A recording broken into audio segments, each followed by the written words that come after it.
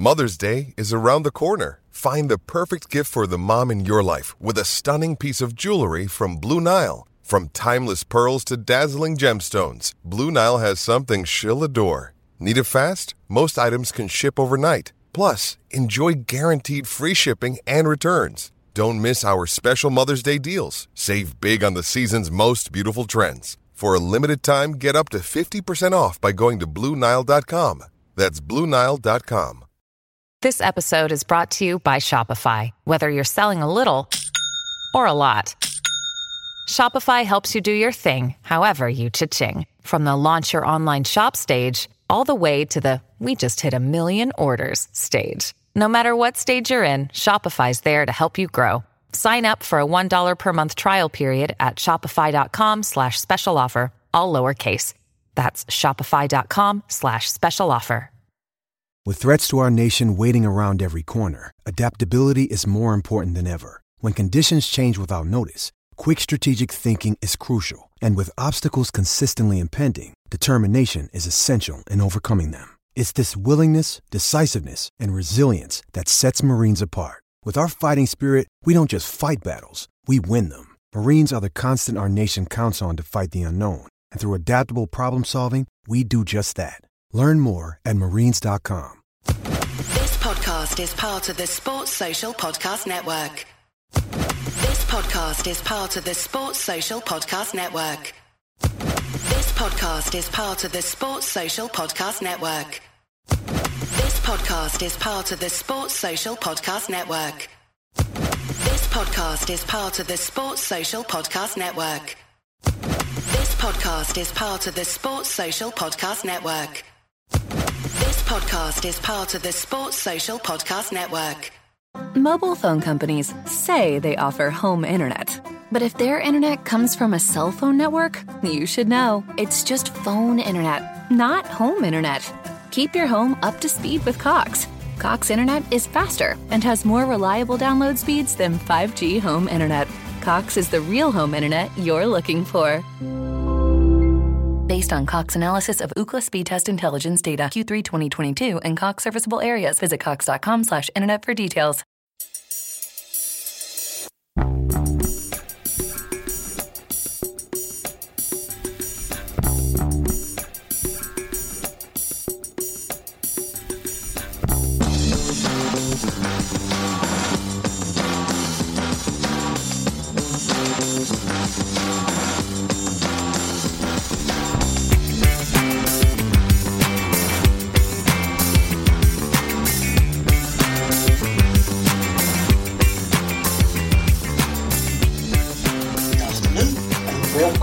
Friday, a Celtic State of Mind. My name's Kevin Graham, and on this kind of muggy Friday, here it's a horrible Friday actually, here it's nice and rainy, I'm joined by Liam. Liam, how's things in Japan? Probably a wee bit colder than where you are. We've gone from summer straight to winter over here. Bloody freezing. What is bloody freezing? Tell me, what is bloody freezing in Japan?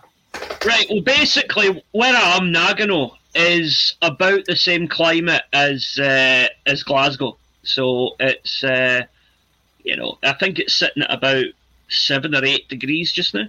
So, well, that is probably cooler than here. I'm just actually back from Mexico, Paddy. So I'm bloody frozen. I'm not actually going to lie. I am really, really cold and obviously quite depressed because I've just came straight back into work. But I'm not depressed to be here talking to you about the mighty Glasgow Celtic. Actually, now I'm going to be honest here. I haven't seen a minute of our last 4 games. So, I'm sure you have, Liam, so tell us where we are. What have I missed since I've been away? Right, basically, since the European game last week, there have been 2 very different responses to that. One team has scored 10 goals in 2 games. The other team has struggled to beat 2 very mediocre opponents. So I think Celtic have definitely come out of that the better of the 2. So So we've came out of it the better. We've came out of it the better of the two. I'll just apologise to the viewers if there's some noise comes from outside my window. The next door neighbour's getting a bit of work done, so I might disappear if it gets too noisy to go out and actually give them a bit of a route, a bit of shouting, saying there's important things happening in my kitchen, and they should be on their lunch. It should be peacetime for them at this precise moment in time. Well, if you look at it from the Rangers' point of view, they have struggled. They've had a couple of hammerings, especially in Europe, and let's have a I suppose we need to have a look at the European thing. I think all that's been proved this season in Europe for us, Liam, is we're a 3-star all-inclusive resort trying to be a 5-star all-inclusive resort, and we're not there yet. That's it, and I think that's where we need to get. We are a fun Europa League side, a good Europa Conference side, but we are not a Champions League side, and that is no disgrace. And anybody that believed that we would be a Champions League side this season, I think was maybe asking a bit much. Yeah, I would agree with that, but the one thing I would say, just to kind of quantify that a wee bit, and again, I don't like to keep talking about, the Ibrox Tribute Act or whatever you want to call them, but the statistics show Celtic have got one more point than Rangers at the moment in Europe, right?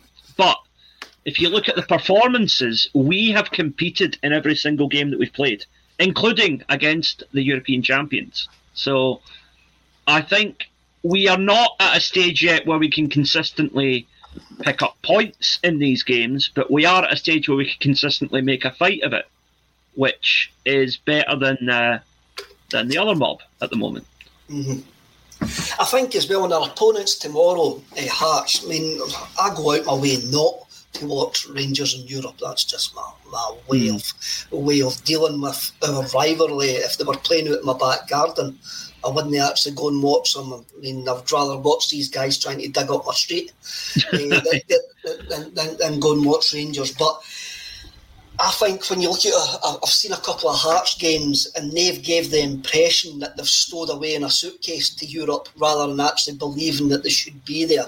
And for what I gather from some Rangers supporting friends and people who decide to watch Rangers in Europe, they've kind of done the same in Europe. They've just kind of went, we'll see what happens.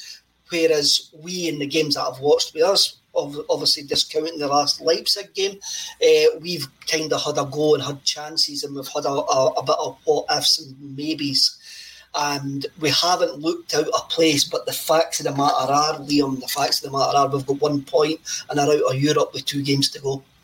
That is the fact. That is the fact, and the facts are undeniable. But I just think that how you interpret those facts is open to question. And I think that our media have made a very good job of trying to categorise this as, oh my God, Scottish football is in the absolute pits. Because look at us, 3 teams in Europe all getting beat routinely. No, 2 teams are getting routinely scudded. 1 team is making a game of it, and that's Celtic. And that's where I think Ange was spot on when he said, do not throw us in with the rest of them, because we're a cut above that. We're still not where we want to be, but we are above everything else that Scotland has to offer at the moment. We are, and I can understand where the mainstream media are coming from with regards to the whole of the Scottish game. But then I reckon the mainstream media have only got themselves to blame because they've accepted mediocrity for years and years.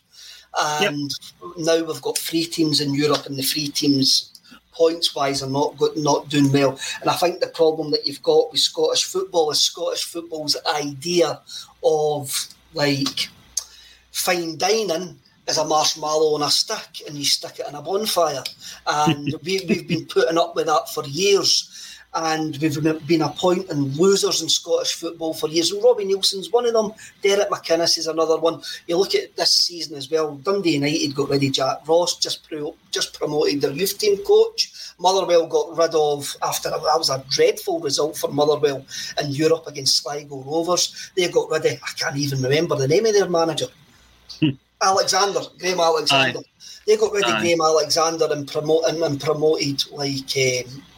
the boy Stevie Hamill for his first thing. For me, that shows a lack of ambition, a lack of thought. It shows a fear factor of actually taking a chance to improve the Scottish game. I mean, I reckon if he actually broke Robbie Neilson in half, he'll be like a Blackpool Rockway loser and printed in the middle of him. But they keep on getting jobs, and until Scottish football improves, they're probably...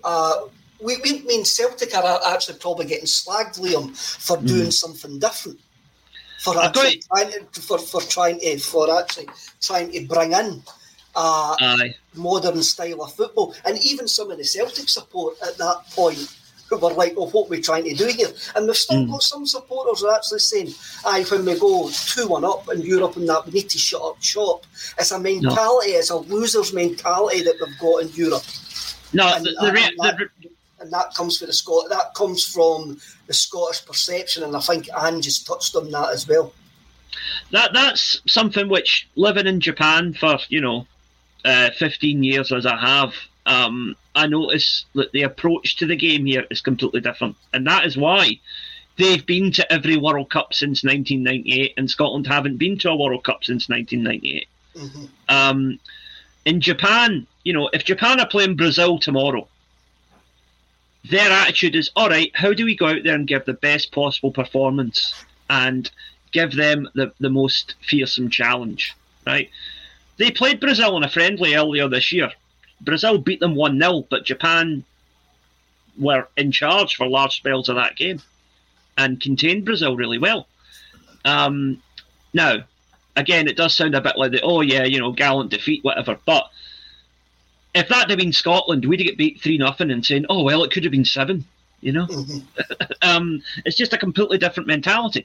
And the Japanese press were genuinely disappointed that Japan lost a home game, even though it was to Brazil, That's Japan are a team that, in terms of world football status, Scotland should be aiming to be on a par with teams like that. But we're not. We're not even close. As Japan have ascended, we have descended. Definitely. They're international. I mean, I believe that Steve Clarke's a good fit for an international team. I do not want him anywhere near my football club. No. Because of the style of football that he actually plays. But I believe he's a good fit. International football is a war of attrition. The manager has only got a certain amount of time with the players, and it's a completely different coaching method that's actually needed in international football. And I think Steve Clarke fits that absolutely perfectly. With regards to the mindset of the Scottish fan, I think that needs to change as well. I mean, people will have a look at Rangers' fluky run to the Europa League final last year, and I still say that they wouldn't have got to the Europa League final if they had a centre forward. The fact is, they didn't have a centre forward, and it changed the way that they actually played against teams. There are two good results against the two German mobs, but everybody else you looked at in that one, you go, well, we should have been beating them anyway. When you actually look at it. And I think the Scottish mentality is, we're too wee, we can't compete. And we see that at a domestic level as well.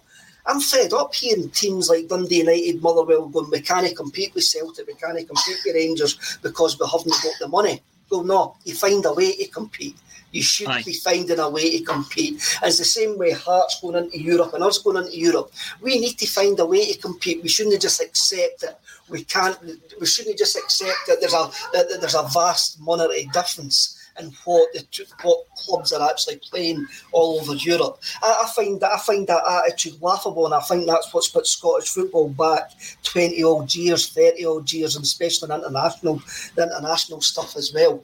We need to find a way of bridging this gap, and Ange Postecoglou wants to bridge that gap where others just seem to be able to just want to accept the rubbish that we've been served up over the last decade or so. Yeah.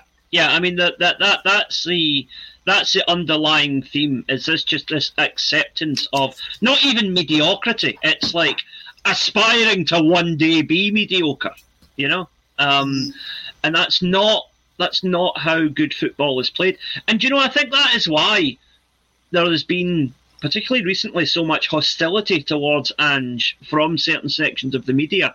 He has come in and said, look, this is nonsense. I don't know what game you guys are playing, but this is not how good football is played. And I don't think that, you know, the Hugh Keevans of this world like being shown up for the shells for mediocrity that they are. I know, and it's funny, I don't know what Hugh Keevans is actually saying, but Cooker Brother comes in and says, don't forget Celtic are imploding, according to Hugh Keevans. Yeah. I don't know what he's been saying. And I think I'm going to bring up this point. Was it Gary Melrose, or I'll bring up Gary. FS comes up. We competed for 60 minutes consistently. Subsystem needs further adjustments for Europe. I think the 60 minutes thing is a great point, but I also think it shows that we lack in certain areas of the squad. The squad is good enough domestically, and I says the squad was good enough domestically after the St Mirren game. I says that was a one-off, complete and utter aberration of a game where 16 players played badly on the day, and that happened. I says the squad. I've always believed that the squad was good enough domestically. In Europe, it probably isn't for the level that we want Celtic to be at, and Ange Postecoglou wants Celtic to be at. Gary Melrose comes in. Absolutely, we went out fighting and playing our own football with better finishing required. They did a Lennon and tried to steal a point here and there. We need incremental improvement.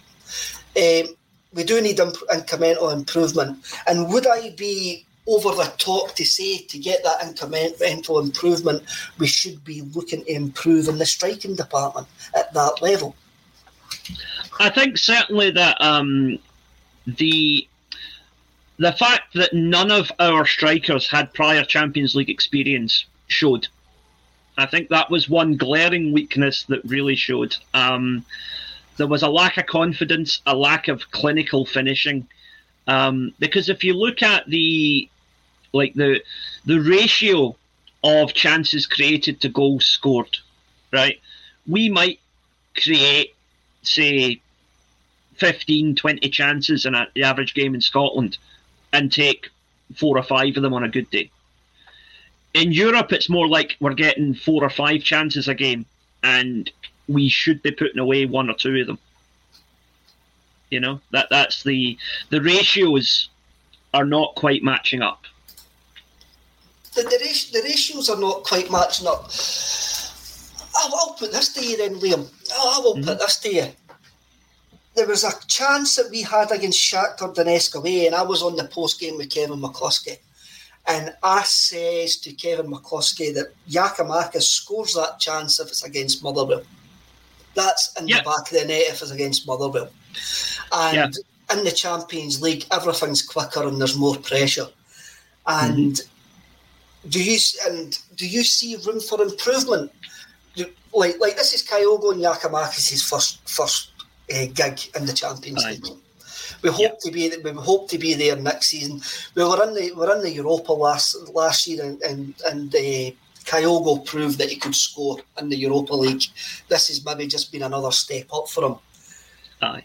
See on Wednesday night when Postecoglou, he missed a few chances on Wednesday night as well. I have watched the highlights, even though I says I haven't seen a minute. I have watched the highlights in the goal, Liam. And see when Postecoglou shoved him back in front of the Celtic support to do the dance that he does, Aye. I couldn't help get the feeling as Kyogo Furuhashi is playing for the biggest club that he'll ever play for. Possibly. And that was my gut feeling when I watched that clip. That was my gut feeling. And no, I love the fact that he plays for us, but my gut feeling was he's maybe not got it to the level that we need to go to. I mean, that there's another aspect to that which I think is interesting, that Daisen Maeda has come in for quite a bit of stick from certain portions of the Celtic support the last wee while. And I think some of it has been justified because he's not quite hit the same levels he did last year. But I also think a lot of it is just hyperbolic, let's get on the bandwagon and, crap on a particular player, for want of a better phrase. But when you look at the Japan national team, Maeda is a more consistent starter and more consistent squad appearance guy than Kyogo is. And maybe that's because the Japan manager thinks that Maeda has the potential to go a wee bit further in the future than Kyogo does. So that might tie in with what you're saying, you know? It could. Maeda's became a bit of a whipping boy. He was a whipping boy before I left, and I think it was just the 2 games that before I left, which was meant to constitute the blip, and I did use the quotation marks there for anybody that's listening on audio later on. I mean, it probably was justified, but there was a lot of players in that team that it was absolutely justified to say, well, they're not playing well. There's been a drop in form. Kyogo was one of them. But Maeda, I think it is what it is with Maeda. Is very easy to jump on because there is a definite lack of finesse about him. Aye. His weaknesses are very glaring, Liam. I think and it's easy to jump on that because it does look like that he's trying to trap a beach ball in a gale force wind at times. And by the same token, his strengths are not things that you're necessarily going to notice unless you're looking for them. Most people who watch a game on the TV are not going to see all the tracking back that he does. They're not going to see all the ground that he covers. I mean, my friend Sean from Celtic Down Under, he said when he went to the Dundee United game when he was back in Scotland a couple of months ago, he actually said that Maeda was a guy who went up a lot more in his estimation when he actually saw him at a ground live, because he could see everything that he was doing off the ball, which the TV cameras do not pick up. I mean, what I says before the start of the season, I says he would be pivotal for us in Europe because of the work rate and what he actually covers. I mean, I'm maybe one of the lucky few that haven't seen his cross against Leipzig. And the whole thing that happened, so maybe I'm not judging it on that, but I understand. Any time that I see Maeda in the team, I understand why he's there for the system. And I know nothing about football systems, and I know nothing about football, but I know why he's there. I'm not understand why Postecoglou's picking him, because he fits the Postecoglou style. And it is really interesting, Liam, if you listen to Postecoglou, he wanted Maeda before he wanted Kyogo. So that maybe backs up what you're saying about the Japan national team as well.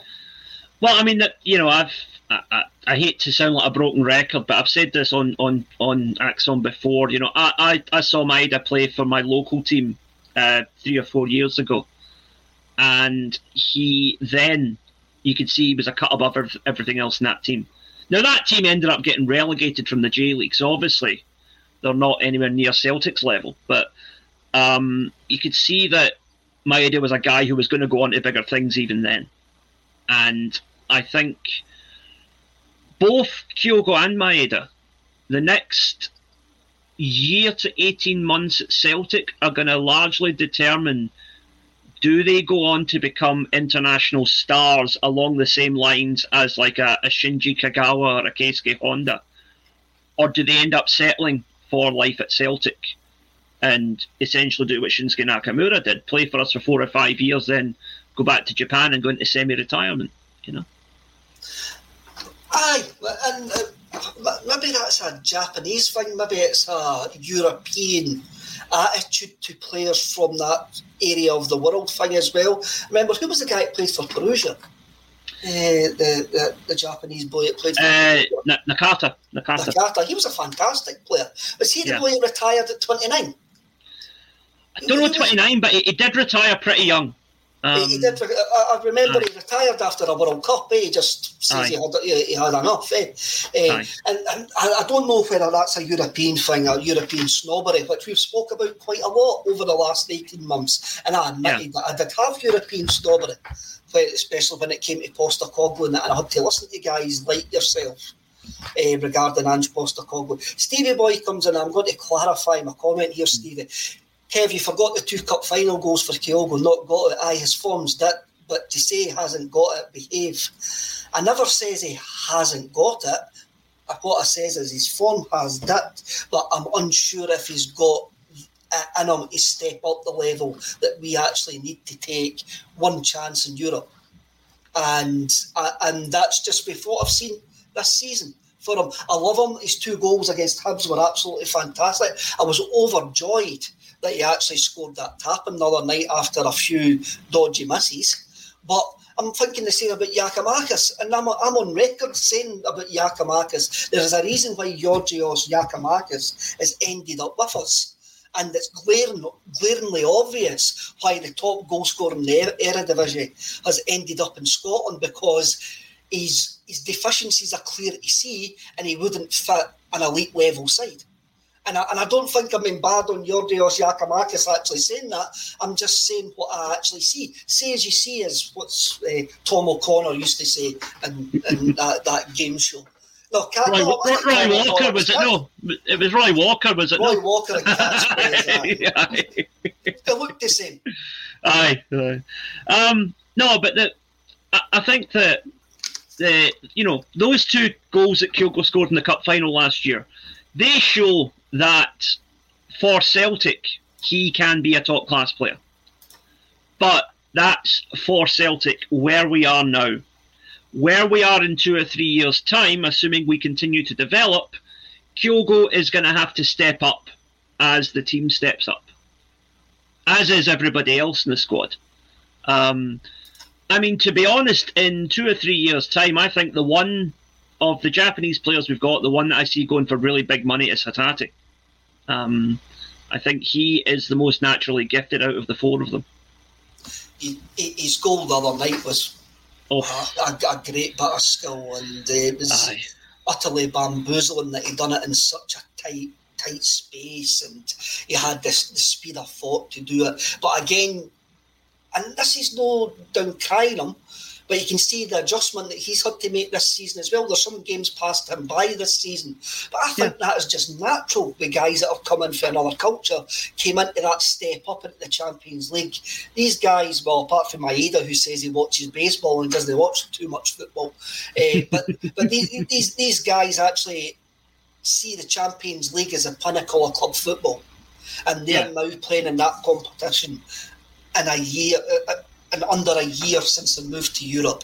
Of course it's going to be a surprise to them. Of course it's going to be a surprise to the majority of the Celtic players, who, I think the game against Leipzig, Paul pointed out to me there was only one player with Champions League experience before this season, which was Joe Hart.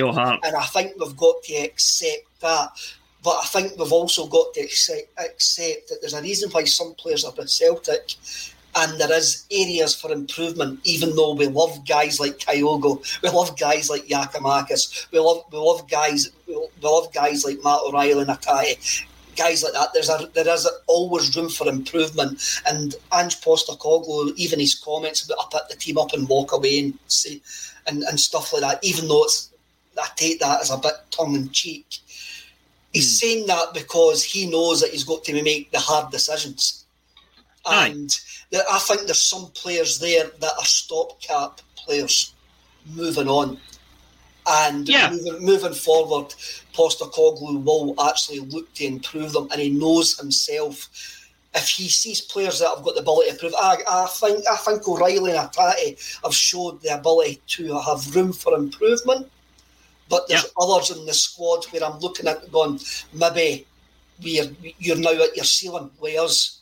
And there has got to be a churn here, and you've got to have a look at the two forwards. As you say, both of them haven't scored in Europe this season, so right away that's an obvious blinkered look at it. What I would say to that though is, Tony Ralston, right? 18 months ago, if you'd have told me that he would have been one of the best defenders at Celtic Park, people would have been saying you should have been committed, right? It's like no one would have ever dreamed that Tony Ralston would come back to become the iconic figure that he is now. And that just shows you that guys can have a dip. They can sometimes be completely out of the picture, and sometimes all it takes is a few games, couple of goals, couple of big performances, and they're flying again. I mean, Joe Hart was in the complete wilderness when he came to us, and he's now one of my favourite players. I'll be honest. You know, he is. He's another player that's had a bit of a blip.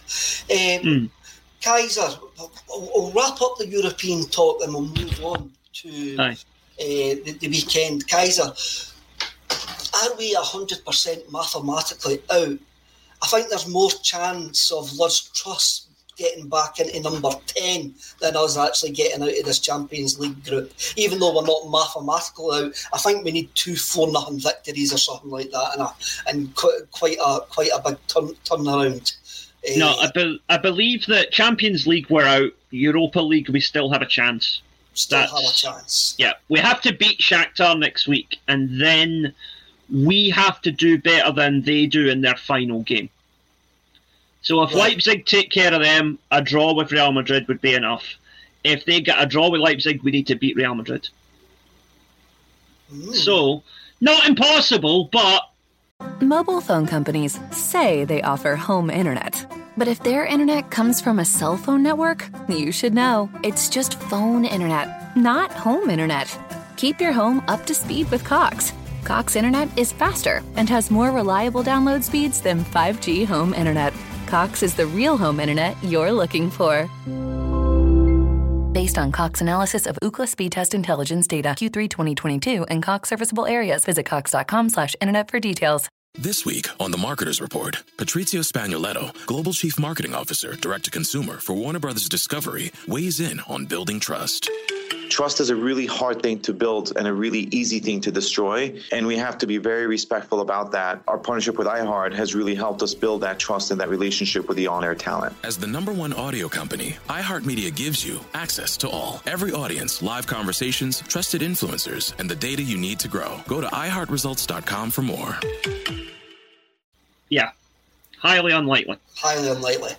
Andrew comes in. Hatate showed composure on the weekend and also against Motherwell. We need that composure in Europe, and I think that is coming. I do think that is coming. Let's have a look. Daniel Mack, Kyogo not as good as Dembele at this moment in time. Yes, I think that's quite clear. Different type of player, though, to be fair. Different type of player, but Dembele has moved. He's played with Atletico Madrid and Lyon. Can I see Kyogo at this precise moment in time playing with Atletico Madrid or Lyon? Unfortunately, I can't. And I love the fella, and I'm not actually being really, really negative. Lubo, I'm not being harsh. We're just speaking about what we can speak about, the facts in front of our eyes that we've seen over the last 4 European games. That's what I feel I'm actually talking about as well. Well, Liam, I'll ask you a question. I really believe, for the sake of progress, we've got to beat Shakhtar at home. I think for this to be labelled as a season where we've progressed in Europe, we've got to beat Shakhtar at home, which means we've actually took 4 points off Shakhtar, who were the third pot team. For me, that would be progress. But we need to, for the sake of this side and for our sanity, we've got to beat Shakhtar. Last season, we won games in the Europa League. If we win a game in the Champions League this season, that's a demonstrable step up. So, yeah, totally agree with you on that one. Totally. Stephen comes in and says Tom O'Connor was named that tune. Was that no Lionel Blair? No, Lionel Blair was give us a clue, mate. What am I actually on about? Tom O'Connor was Crosswits, was he no? Anyway.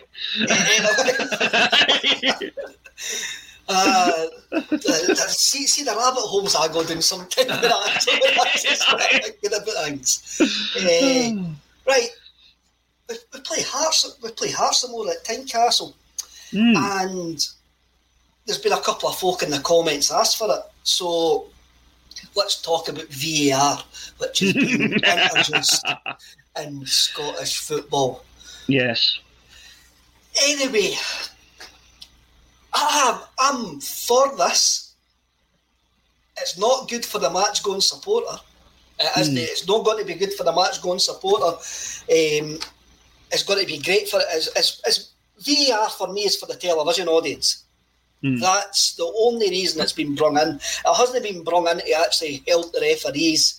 It's been brung in for like the TV audiences to make the game more a spectacle, because I know what I'm like, Liam, and maybe you're the same. If you're watching a game that's got VAR and something happens, you're going, "Oh, that's got to go to VAR. That's got to go to VAR. This is going to get chopped off." And you saw it against Leipzig in the whole game, in the away leg. As soon as it shows it was close, when that's going to VAR, is getting called off. And so it's exciting if you're a fan, probably with no emotional attachment to the game, sitting watching it on the telly. But at the stadium is going to be absolutely horrible, because you could have scraped your shins and you could have went absolutely mental, piled on the boy next to you and the goal gets chopped off. And that's not good. In saying that though, I was at my first in-person game for 3 years a couple of weeks ago. My wife and I went to see Japan International Ladies against New Zealand, and there was VAR at that game. And now Japan won 2-0, and neither of the goals were disputed, so there was no goal checking VAR. But there was a couple of was it a penalty? Was that a booking? Whatever. And I was actually amazed at how quickly it was done. But that is because I think the Japanese probably have a far more efficient refereeing system than Scotland does. I'm going to use a bit of a political comparison here. It's not a political statement, just a political comparison to VAR, right? Having read up on political theory as much as I have, I used to be a journalist. I still am, part-time, but anyway. VAR for me is a bit like communism. It's a very good idea in principle, but it all depends on who are the people trying to carry it out. Right? So, let's go down a right turn here, or a left turn. Right? A left turn, we'll go to a left turn. So what you're saying is VAR is a great idea if Gorbachev had managed to put through his view for a socialist republic when he broke up the Iron Curtain, instead of capitalist gangsters coming in and taking it over. Exactly. Substitute capitalist gangsters for Masons from Lanarkshire, and you get the picture. Yeah. That's the problem. I've said this on this podcast for 4 years. I do not believe that the referees are biased. I just believe that they're absolutely terrible, and there's some decisions that are absolutely baffling. And we can speak. Even like, I never watched the game last Saturday for obvious reasons, but my dad watched it, and I phoned my dad, and the first thing my dad says to me was, Mobile phone companies say they offer home internet. But if their internet comes from a cell phone network, you should know. It's just phone internet, not home internet. Keep your home up to speed with Cox. Cox internet is faster and has more reliable download speeds than 5G home internet. Cox is the real home internet you're looking for. Based on Cox analysis of Ookla speed test intelligence data Q3 2022 and Cox serviceable areas, visit cox.com/internet for details. This week on The Marketer's Report, Patrizio Spagnoletto, Global Chief Marketing Officer, Direct-to-Consumer for Warner Brothers Discovery, weighs in on building trust.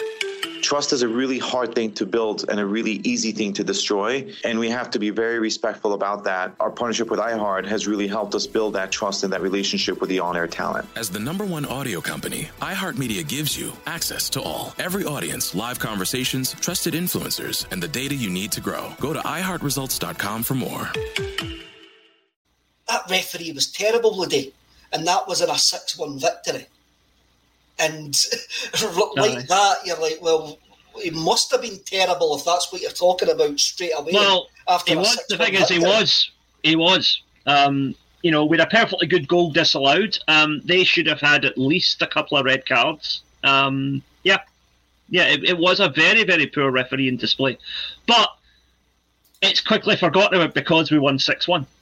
Mm-hmm. So it's something we've always spoke about on this podcast, and we've actually been slagged about it in post games. When in post games, we've went, that referee was terrible, even though we won.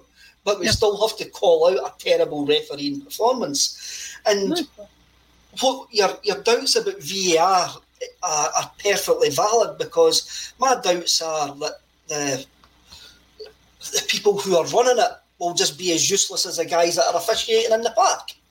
Yeah, I don't doubt the technology. I don't doubt the principle of it. But I severely doubt the competence and, in some cases, the integrity of the people who are going to be running it in Scotland. Andrew, again, coming in, VAR ruins games and cancels out good goals. Someone is always holding someone's shirt. Well, I would disagree with that, Andrew, but the reason I would disagree with it is this. I think the rules, offside rule especially, is utterly shambolic, where you can be offside if your kneecap's offside and the rest of your body's behind. If your pinky's offside, you're offside. I think the rules and the handball rule in that as well completely ruin the game. For offside, your whole body's got to be offside for me, for you to have any sort of advantage whatsoever. So you just can't give offside because, like, your kneecap's offside or your hand is offside or you've got a strange body shape. With handball as well, there's got to be an intent to play the ball. There's got to be an intent to actually put your hand down. To actually do it. I think VAR gets a lot of blame for stupid rules. Aye, this whole thing with body parts is just complete nonsense. I mean, right, case in point, I had the going from left, we're now going to right. Okay, I had the privilege once of actually seeing in person and holding Paolo Di Canio's boots. Right, now Paolo Di Canio was only a size 4, right? For a very physical player, he had tiny feet. Now, if you apply the logic that, you know, your toenail could be offside and get a goal disallowed, if the same chance is being played in and Chris Sutton takes it or Paolo Di Canio takes it, if Di Canio scores it, he's onside. If Sutton takes it, he's offside, simply because he's got bigger feet.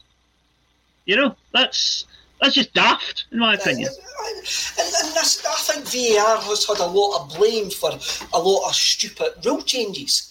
And folk go, it's VAR ruining the game. I'm like, no. The pale-headed hobos that are making these rules up are absolutely ruining the game, because these things just can't be justified at all. Like, when you actually look at it, I mean, somebody can actually just go like that, and there has to be an intent for a ball. The guy has to intend for his hand needs to move.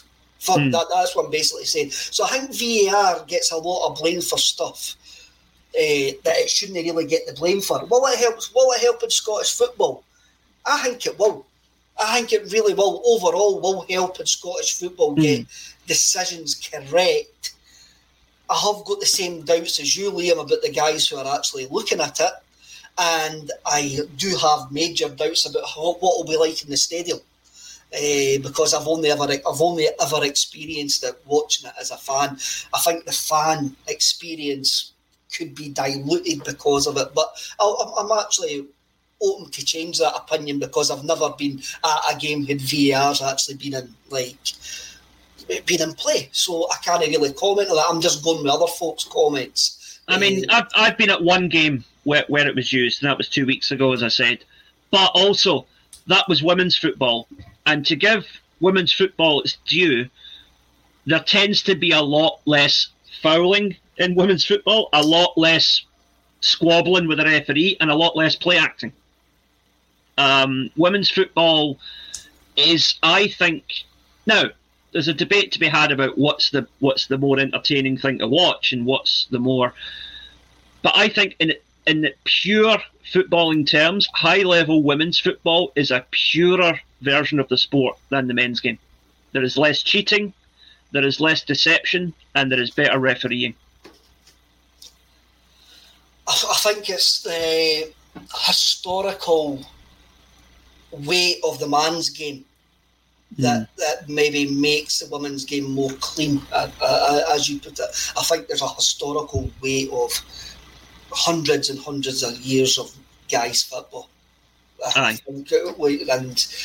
the stuff that the historical baggage that goes with that, and I wouldn't really take that comparison myself. I'm just having a look at other leagues that use it. The first World Cup, the World Cup, it was in the last one. For the first 4 or 5 games, it was terrible because nobody really knew what they were doing. Referees weren't getting decision, knowing the telly was actually going to give a decision.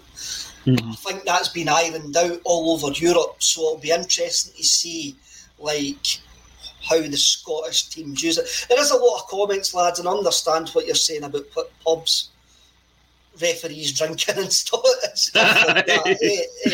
But for my own eyes, and I understand what you're really saying, I've always just said that there's certain Scottish referees get promoted far, far too quickly. And the standard of refereeing and a whole in Scottish football is absolutely terrible. And that you just have to have a look at that, Liam, is how many Scottish referees now actually get European ties, big European ties. Yeah. No. I think I don't know if we're going to get any at the World Cup. And even back in the day, I mean, God. But I know it's a bit of a bet noir amongst the Celtic fans, but Hugh Dallas was the 4th official at the World Cup final when it was played in Japan back in 2002. Our referees were once held in that high in esteem, Hugh Dallas being held in high esteem is we could have a complete and utter different podcast about that. Well, I'm going to use a political phrase, I'd have to recuse myself from that argument, because when I was 16, the first big interview I ever got when I was copy boy at the Herald was with Hugh Dallas. So I am grateful to him for that. Whatever I might think of him as a referee or whatever, as a human being, he was very kind to me when I was a young reporter. So I have to recuse myself from slagging the guy off too much, because it'd be two-faced of me to do so. Okay. Right, Derek Smith. The audience bringing commercial revenue, what brings in more cash at the turnstile? True, but as I said previously, I think VAR is definitely to improve the television experience. Yeah, the match-going experience. Brown Warrior, small feet. I think the small feet situation. The answer is obvious. Open-toed mics. That is the answer. Other shoe manufacturers are available. We're not with or without toes. Without toes. And Lord Lewis Kincora, the third, Leon Dublin was regularly 1 foot offside. Yeah. Well, the rumours are that is true. Well, I think it would depend on how excited he was at the time, shall we say? Yes, rumours are it was true. Tagline today, Liam, is Celtic return to Tynecastle. Should Kyogo or Giakoumakis lead the line? Mm-hmm. Kyogo started during the week there. Did Giakoumakis start against Hibs? As I say, I haven't done any research whatsoever the last 4 games. So, aye. Do you know what? I actually can't remember off the top of my head. Oh, it was Giakoumakis that started. Giakoumakis that started. So it was the front 3 was Giakoumakis, Haksabanovic, and Forrest. So it was a wholesale change from what we were expecting. Wholesale change from what we were expecting. So you've viewed the last 4 games, especially you've viewed the last 2 games. Who starts at Tynecastle for you? I think Haksabanovic definitely has earned a place on merit, especially if Jota is still out. How's Haksabanovic been? I mean, I haven't seen his break into the team. I think he's been absolutely sensational. I think we have a potential player of the year there. The last time I remember a player coming into the team and making such an immediate impact was probably Craig Bellamy. Wow. So that is kind of how highly I think he has the potential to go. Again, a bit raw, but he made Forrest's first goal absolutely beautifully, completely ran the show in the first half, was taken off, I believe, mostly for tactical reasons. But yeah, he is awesome, and I don't know if maybe he's not quite up to a full 90 minutes yet, but when he is, it's going to be frightening. He's going to terrify teams in the same way Jota did when he first arrived on the scene last season, I think, because he's a very, very skillful player, but he's also still something of an unknown quantity. And I think that was why we got Hibs as brutally as we did last weekend, because they were not, they had trained with the expectation of facing Kyogo and facing Maeda and facing Jota. And then when the lineup comes out, it's Giakoumakis, Forrest and Haksabanovic. They had obviously not prepared for those at all, Mm-hmm. There seems to be a rebirth in James Forrest after last week as well, eh? Aye. There's a lot of people eating a mud pie regarding Forrest and what he contributed. Did he play on Wednesday? Did he come on Wednesday, or did he get the weekend off? I'm honestly not sure, because Wednesday I literally saw about 5 minutes of highlights on YouTube because it was on at silly o'clock for me over here, unfortunately. Long to mention it then. But Forrest last week, with his hat-trick and his overall performance showed that he's domestically, at least, he's still got something. Aye. Do you feel that Jota's been missed because of Hacks are coming in? Not as much as I thought he would be. I mean, obviously, a player of Jota's ability is always missed when he's not playing, but I think Haksabanovic went a long way to negating the... Put it this way, our front line did not look any noticeably weaker from having Haksabanovic in there instead of Jota. That's good to know. Aye. I think Jota is probably still the better player in terms of overall ability at the moment, but Haksabanovic is a more than capable deputy. Brendan comes in to show that he's paying attention. Didn't play on Wednesday, James Forrest. Thanks, Brendan. Bailed us out there. Even just thinking about that, 2 games a week for James Forrest is probably beyond him at this precise moment in time, especially with the squad that we have got. Chilpil, always commenting, not missing Jota much, to be honest. And Derek Smith, Hazard has great strength and not so easy to push off the ball. Jota is brilliant, but might be a bit light. He is definitely more. He's more impactful than Jota in that sense. Yeah, definitely. Not afraid to fly into a tackle either when he has to, which is good to see from I like that from forward players. I like to see a bit of aggression. There's a lot of Haksabanovic love. Brendan comes in and says Haks has class. Peter M.G. Haks as a player. But then Michael McDonald, it wouldn't be a Friday and it wouldn't be the comments, Liam, what did I get Leo for there? Maybe I've... Aye, it wouldn't be an axe on Bulletin with me if somebody doesn't come in and tells us to calm down. So Michael McDonald comes in to tell you to calm down, Liam, about your Craig Bellamy, Haksabanovic comparison there. But that's just what happens, eh? We've all got an opinion, eh? But I literally plucked Craig Bellamy out the air as like, who's a player who came into the team and made an immediate impact and an immediate big impact, and for me it was Craig Bellamy. I didn't say he's better than Henrik Larsson or anything like that. Come on. It's Friday night, I've not had a drink yet, for God's sake, give me a break. Michael, Jota is always missed, don't kid yourself. Of course we're going to miss a player of Jota's ability, of course we have, but the results haven't been bad since Jota's been injured. I think the injury. What is the injury? Can anybody tell me what the injury is to Jota? Well, in Ange's own words, he's just too damn gorgeous.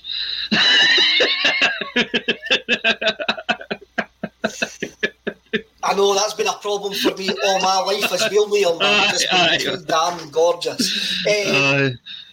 Did you not mention fatigue as well? He's just played an awful lot of games. It's just a fatigue injury, and that's one thing that, because of the amount of games that are actually getting shoved in here before the start of this World Cup, that is also going to be a problem.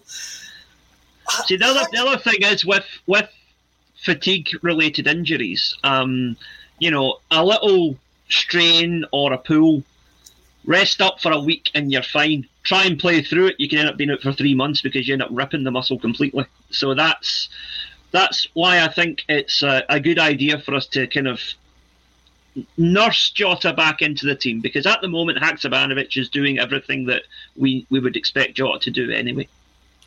Chalpal actually confirms what he says there, Liam. Muscle tiredness, and Brendan again says it's a muscle strain. You're right there. There's no need to rush. You look what happened when we rushed Kyogo back. Aye. And we ended up losing him for 4 months. And domestically, I think we're more than well covered anyway. So if Hacks has come in and done a job, and we've got other guys that have came in and done a job domestically, then that's fine. I mean, we've lost Callum McGregor, and everything I've read about Matt O'Reilly in the number 6 role has been all celebration, has been all good things. But Gucci Truffer comes in. O'Reilly is wasted in that deep midfield role. Played a couple of wayward passes that put us in danger in midweek as well. I have no comment on Matt O'Reilly as a number 6 because I haven't seen him play as a number 6. I'm sure I'm going to see him play as a number 6 tomorrow. Liam, do you agree with the commenter there? Respectfully disagree. He's played a couple of bad passes, but so does every player in the average game. No, I think for a guy who was signed as an attacking midfielder, he's slotted into that number 6 role very, very well. Especially for somebody so young. I mean, it's a guy who's only played about 100 professional games in his entire career so far. You know, that really is incredible. I must admit, Liam, it was a surprise that he was the one that dropped back into that role, because when I looked at the team, when I see Moy in the team, I just automatically assume Moy is going to actually drop there and be in that number 6 role because of the couple of times where he has came in and he has played in that role. I did not expect Matt O'Reilly to actually play that number 6 role. But then Ange Postecoglou, the man who knows more about football than me, says, well, I knew he could play there. So maybe we've all missed something. I mean, the one which I thought we might see dropping back was actually Hatate, because he played about 6 months of his last season at Kawasaki Frontale as a left back stroke defensive midfielder, depending on the particular formation of the day. So you look at the goal he scored the other night. That's not a guy you picture being a defender, but for the last 6 months he was in Japan, he was probably the player of the year. So that was one of the things when we signed him. Folk were saying he was a left back. That's when everybody had a great urge to replace Greg Taylor with anybody that could walk and breathe at the same time. And when Hatate came in, so he can play left back. He's getting played. But he was getting played at left back. I'll automatically pictured Moy in that role, and for what I've been hearing as well, there's a lot of love for Aaron Moy in the comments just now. Is that justified, Liam? You'll need to actually tell me if it's justified or not, because I've been lying on a beach, no bothered. I think he had a very solid, steady game against Hibs. Barely put a foot wrong. I think his passing percentages were excellent. As I say, I only saw brief highlights of Wednesday, but everybody was saying he was one of the best players on the pitch. So yeah, I think he's really growing into his role within the team now. And you know, again, if you speak to Jared from Celtic Down Under, who knows a lot more about the Australian players than I do, he said that Moy is naturally a more attacking player than most people tend to think. We had this idea in our heads that he was a defensive midfielder, but when he plays for Australia, it's usually more of an attacking role that he plays. So he is someone who can do both. But being just a little bit slower and steadier, I think. Not slow as in lack of pace. I mean, just he plays the game at a slower tempo and picks out passes with more precision rather than quick. You know, people like Maeda, Kyogo, Hatate, they're all about quick footwork and getting the passes, shooting out passes as quickly as possible. Whereas Moy's more of a put his foot on the ball, look up and pick out a long-range pass. Has he ever had pace, Liam? Has he ever had pace? I mean, that's one thing. The comments folk are going, he lacks pace, but I can't remember. I didn't watch Huddersfield that often, truthfully. I mean, no. Folk in Huddersfield didn't watch Huddersfield that often. But, like, did he ever have pace? Is this just something that, we just imagined that he had pace and he's lost it? I don't know, Ken. And again, I don't want to speak ill of my fellow supporters here, but I do think there is a kind of group think that kicks in whenever we sign somebody over 30 who isn't a Duracell bunny. We think, oh, he's getting no pace because he's old, and we need to move away from that kind of mindset, because we're doing the players a great disservice. There are plenty of magnificent players who pace was not an issue for them. I mean, right. Example, one of my all-time footballing heroes, Lothar Matthäus, right? Played for Bayern Munich until he was 40.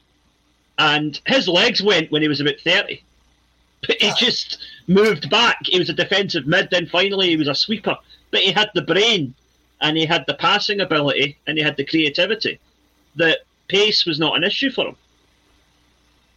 So you don't need pace to be a world-class player, No, you don't, and I think that's as the game gets more athletic, people say having a lack of pace is a problem, but as you just rightly pointed out, it's not. If you've got the football intelligence, then you can actually overcome it. Mobile phone companies say they offer home internet. But if their internet comes from a cell phone network, you should know. It's just phone internet, not home internet. Keep your home up to speed with Cox. Cox Internet is faster and has more reliable download speeds than 5G home internet. Cox is the real home internet you're looking for. Based on Cox analysis of Ookla speed test intelligence data Q3 2022 and Cox serviceable areas. Visit cox.com/internet for details. Juan Douglas. Kev, the last few games have shown that Moy is a defensive centre midfielder. Peter MG, Moy is not a quick player. He certainly did well for Brighton without pace. That's where he was as well. He went for two teams with blue and white stripes. He went from Huddersfield to Brighton. Aye. He was really light down there. Chill, Paul, again, I seem to be picking on you today, pal. Matt O'Reilly isn't fast either. That's a point. I don't think O'Reilly is the fastest player that you'll ever see. But he has quick enough to play in Jota for that goal against the Mankey mob. Yes, definitely. He did just. I've always said that he hasn't got pace, but he's got the pace of thought. Polymorphorus, it's no groupthink here. Moy used to have a decent engine getting into the opposition box. He might have never been lightning, but he's defo slower and too slow for us in Europe and Sevco games. As I say, I've only seen the upturn in Aaron Moy's fortunes over the last couple of weeks, so I can't comment on that. I know where Paulie is coming for that, but that's based on me seeing his sub appearances and that one horrendous game against St Mirren. Look, at the end of the day, he's had a couple of good games, right? And a couple of good games does not a world-class player make. So if we having this conversation again around about Christmas time, I think we can make a fairer judgment, good or bad. But at the moment, he's looking good, and he's coming on to a good game, and he seems to have found his feet, found his place.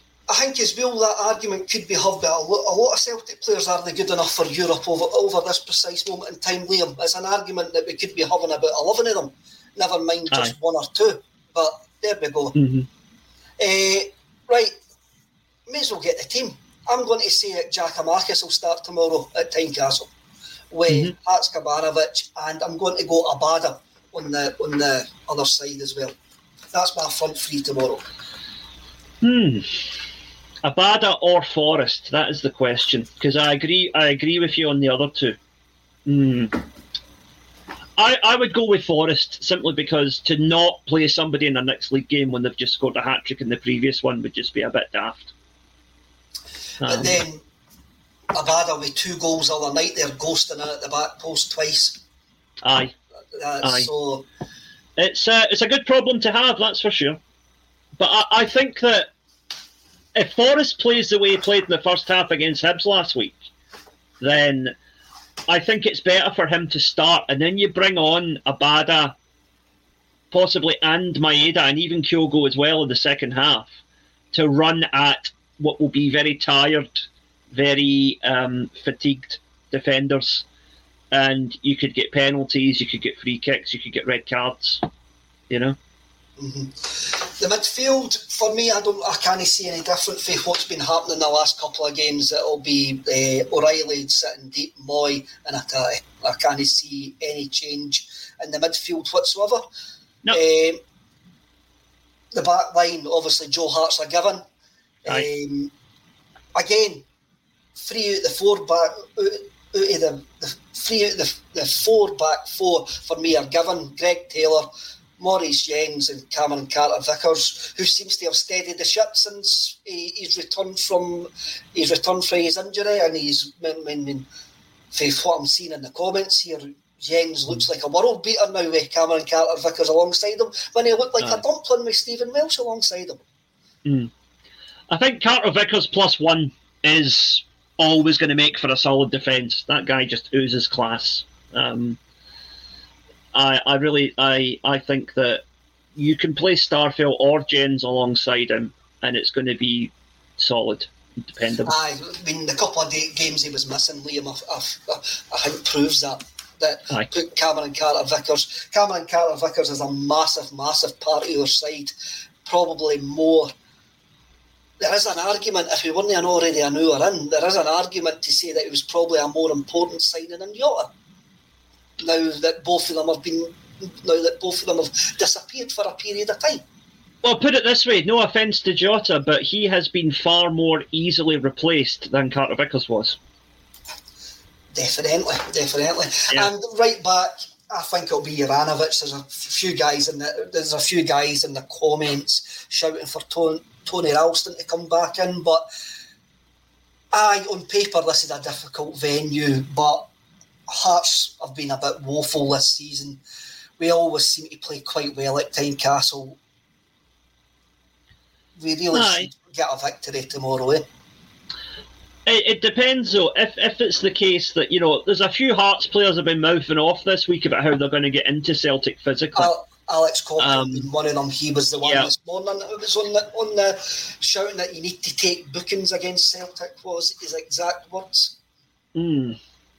Yeah. Funny that, because if you or I openly boasted about how we were going to go around kicking people tomorrow, we'd be getting a call from the police, but there you go. No, I think there's a chance Ralston could figure simply to put a bit more physicality into the back line, just in case Hearts try any other nonsense.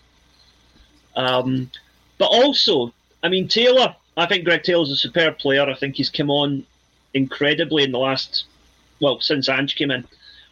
But I've been excited from what I've seen of Bernabei in the last couple of games, and I would like to see Bernabei start.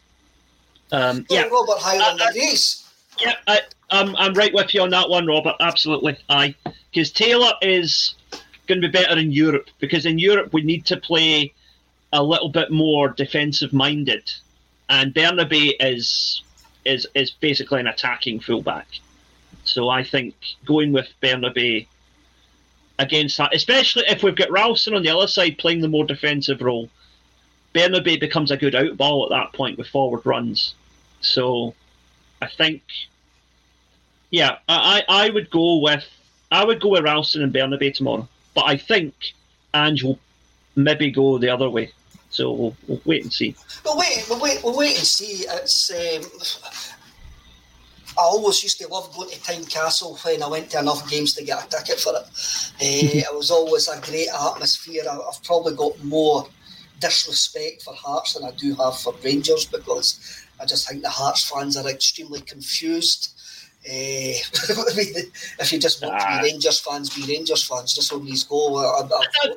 I don't know about disrespect for Rangers. You know what they say, Kev, don't speak ill of the dead, Aye, I know. I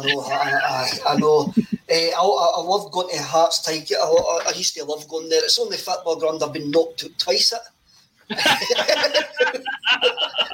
Maybe that's why I've got a strong dislike for Hearts. Not that I've been knocked out any other grounds. I'll need to clarify that. It's only ground in Scotland that I've been knocked out at twice.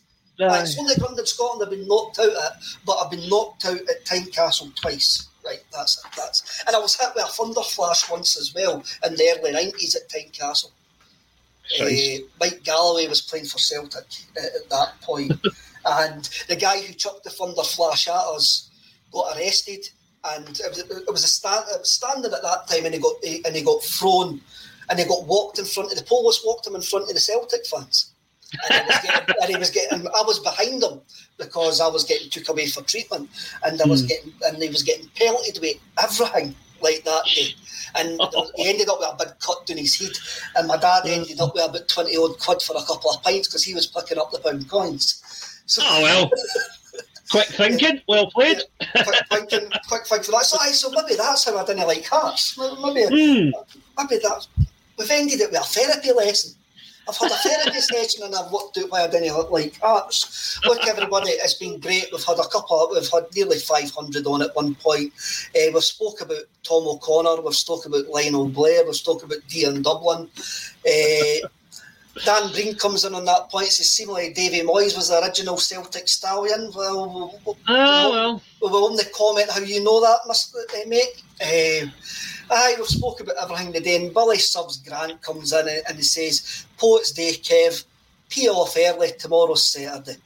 Indeed. On that note, we'll leave everybody. Thanks everybody for commenting and getting involved.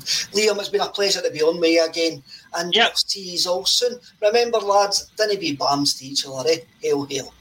Hail, hail.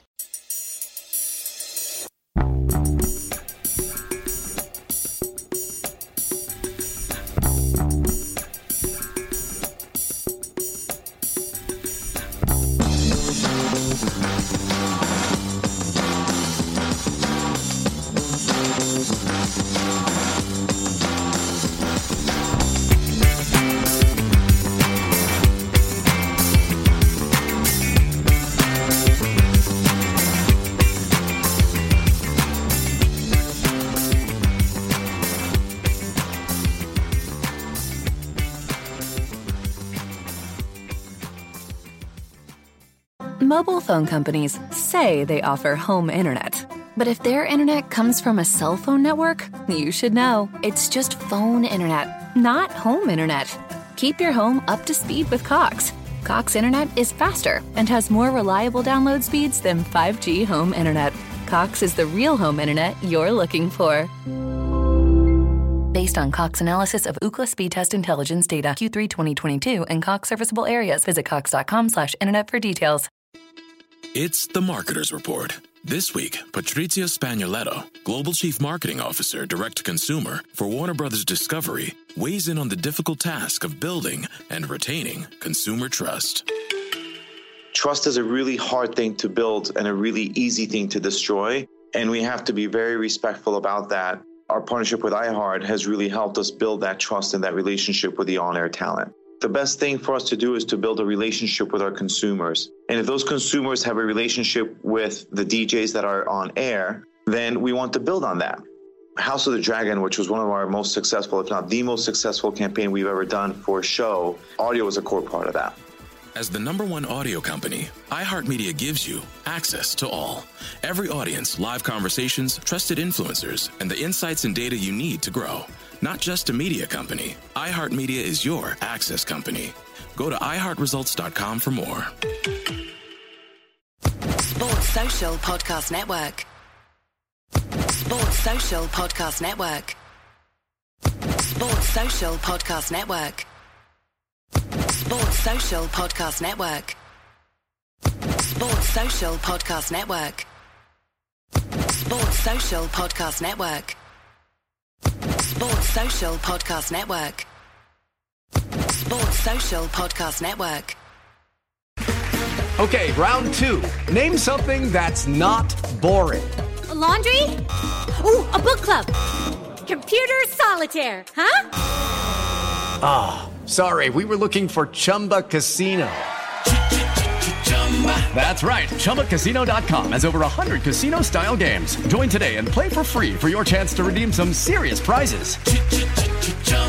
ChumbaCasino.com. No purchase necessary. Void where prohibited by law. 18 plus. Terms and conditions apply. See website for details.